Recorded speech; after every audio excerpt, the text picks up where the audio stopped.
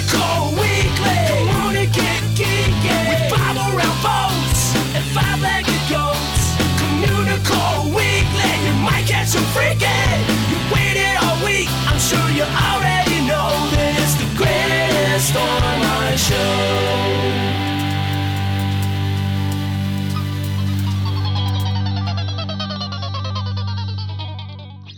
Hello and welcome to Communicore Weekly. I'm George. And I'm Jeff. It's fun to be free. It's time for Disney History.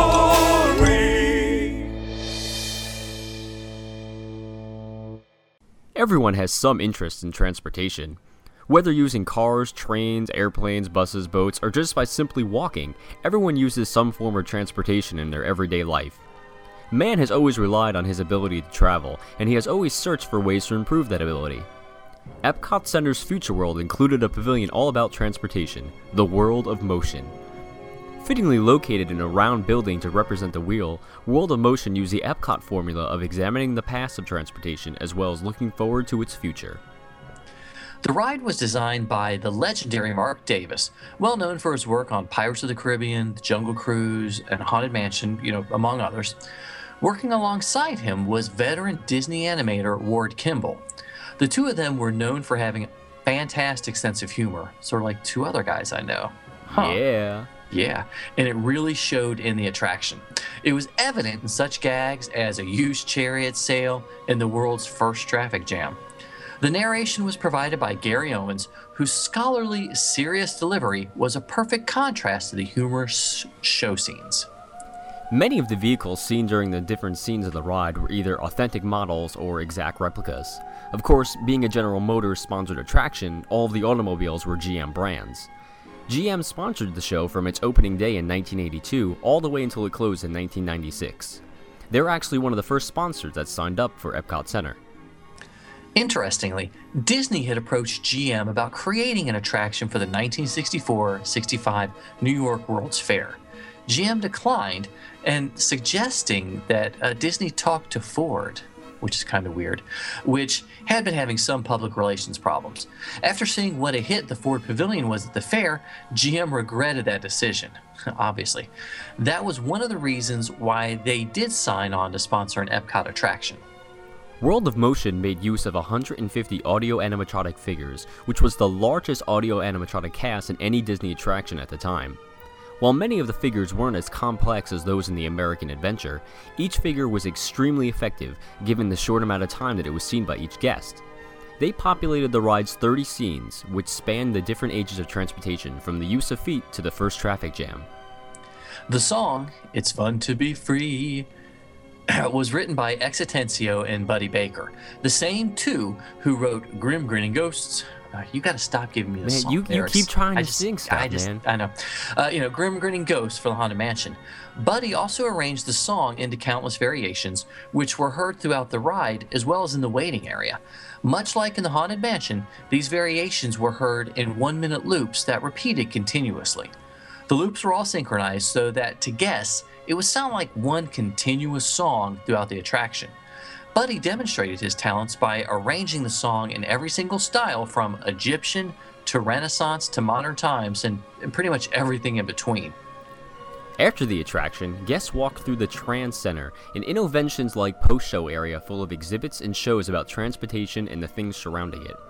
It also included such things as the Aero Test, where guests could use computer modeling to build their own car, Dreamer's Workshop, where guests can see concept models, and The Bird and the Robot, an audio animatronics vaudeville show starring a robotic car manufacturing arm named Tiger, and his manager, Bird, a cigar-smoking toucan with a New York accent. After their sponsorship deal ended in 1992, business was not going so well for General Motors, so they started signing one-year contracts for the ride. Even during this time, the ride was prone to breakdowns and closures due to poor maintenance. Soon, an idea was thrown out to gut the building and turn it into a new, fast-paced attraction that could better show off GM's cars. Soon, Test Track was on the fast track to being built. In an ironic twist of fate, and to further prove the point of what a bad shape the ride was in, on the final ceremonial ride of World of Motion on January 2nd, 1996, it broke down. The GM executives who were writing it had to climb out and walk back to the exit. But, because of its humor and catchy song and simple storytelling methods, World of Motion was one of the more popular attractions of Future World when it first opened. The subject matter, the history and the future of transportation, touched on something everyone experiences every day of their lives, and as attraction reminds us, it is always fun to be free. He's a nerd, he's a geek, but we all like to hear him speak. So listen up to the words from his speech. It's George's Book of the Week. Anyone that has watched us or read any of my Mice Chat columns knows that I have a thing for Disney books, in particular, Disney souvenir books. They're a great way to relive a past vacation, do some research, or just lose yourself in some really great images. Somewhere in the late 1990s, the guides became very polished and focused more on creating an image of what a Walt Disney World vacation should be. Well, D23 has just released Let the Memories Begin, a 176-page look at Walt Disney World. Over the past few years, D23 has put out some amazing titles with some really great ones coming down the pike. And this book surprised me, and not in a good way. See, here's the rub. The book is plain, it's generic, and it's missing any spirit whatsoever. It follows a standard format, with the majority of the book focusing on the theme parks. And there aren't any really good shots or anything that stood out except, and I hate to say this, but a shot of the building that houses Donald's Breakfast Safari in the Animal Kingdom is actually stunning. That's right, Animal Kingdom, baby. But it was still only half of a page. Well, that's a half-day book. That's right, a half-day book. They also posted a picture of World Showcase in Epcot, and there's not a covered stage on the American Gardens Theater, so that's obviously an older pic, so I was a little confused. That's just one of my gripes. Got plenty. With the abundance of amazing photographers posting their photos on the internet, why would Disney print stock PR photos in the book? One of the stock photos was of Soarin'. It is obviously a faked photo for PR, but it seemed more of a joke to me than anything else. I mean, I'd rather have an image of the inside of the Land Pavilion or even of the queue to Soarin' than a family on the ride. Well, simple solution, take Soarin' out. Anyway, move on. The one difference that the book does offer are various quotes from Disney employees and fans. And fans, I have to use air quotes around that. These quotes are sprinkled throughout the book. They're really supposed to make you reminisce about your first trip, your favorite ride, etc. But they come off as fake and fairly obtuse. There were 3 standouts from Dave Smith, Alex Wright, and Jason Sorrell. The others were all from Disney publishing employees or fans, again with the air quotes, that seemed to share the last names as the 2 authors, like there were a lot of people with last name of Eastwood and not Clint. You smell that?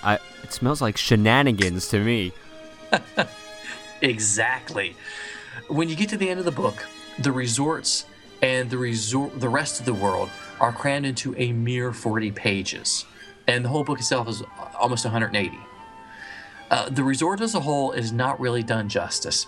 I really wanted to find something positive about the book, and the only thing that really got me excited, basically, it was the end papers. And these are the papers that are featured on the inside, front, and back covers.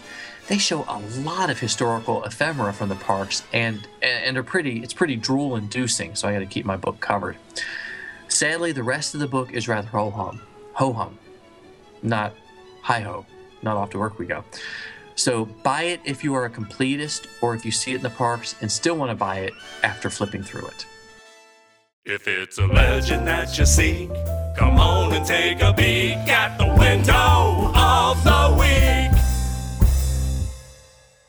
Leading the rare to the future, Meteor Cycle Company. Our vehicles pass the test of time. Fast, faultless, and fadless. Bob Gurr, Design Impresario. Located above the Disney Clothiers, you'll find this tribute to Bob Gurr. For nearly 40 years, he's helped move Disney theme park guests aboard vehicles and ride conveyances of his own design, such as the Autopia, to the Matterhorn bobsleds, to the Disneyland and Walt Disney World monorails, and much more.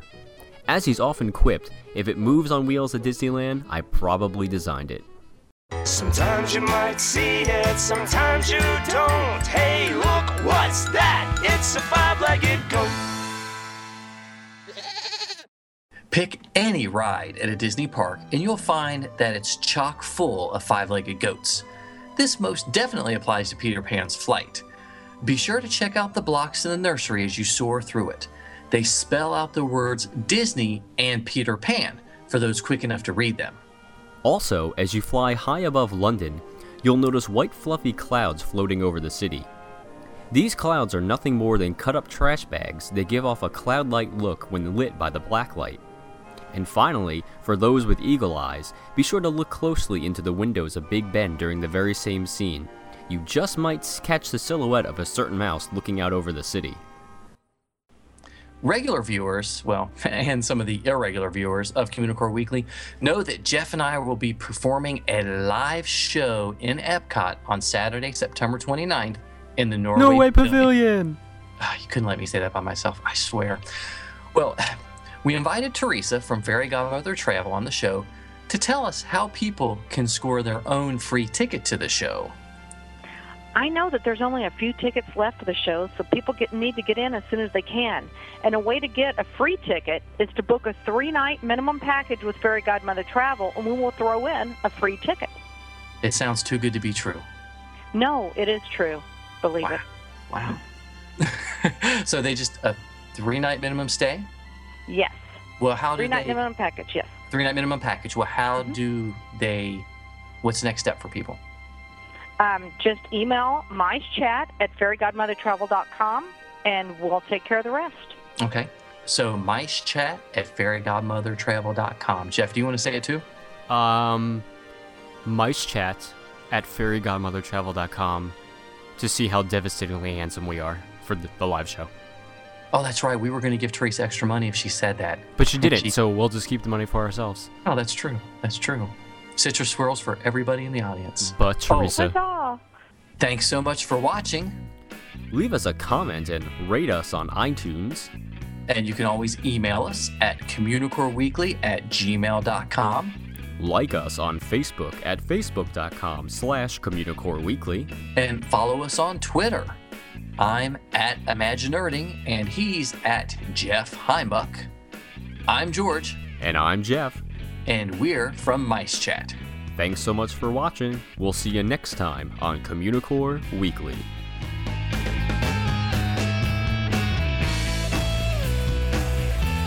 Bay Lakeview.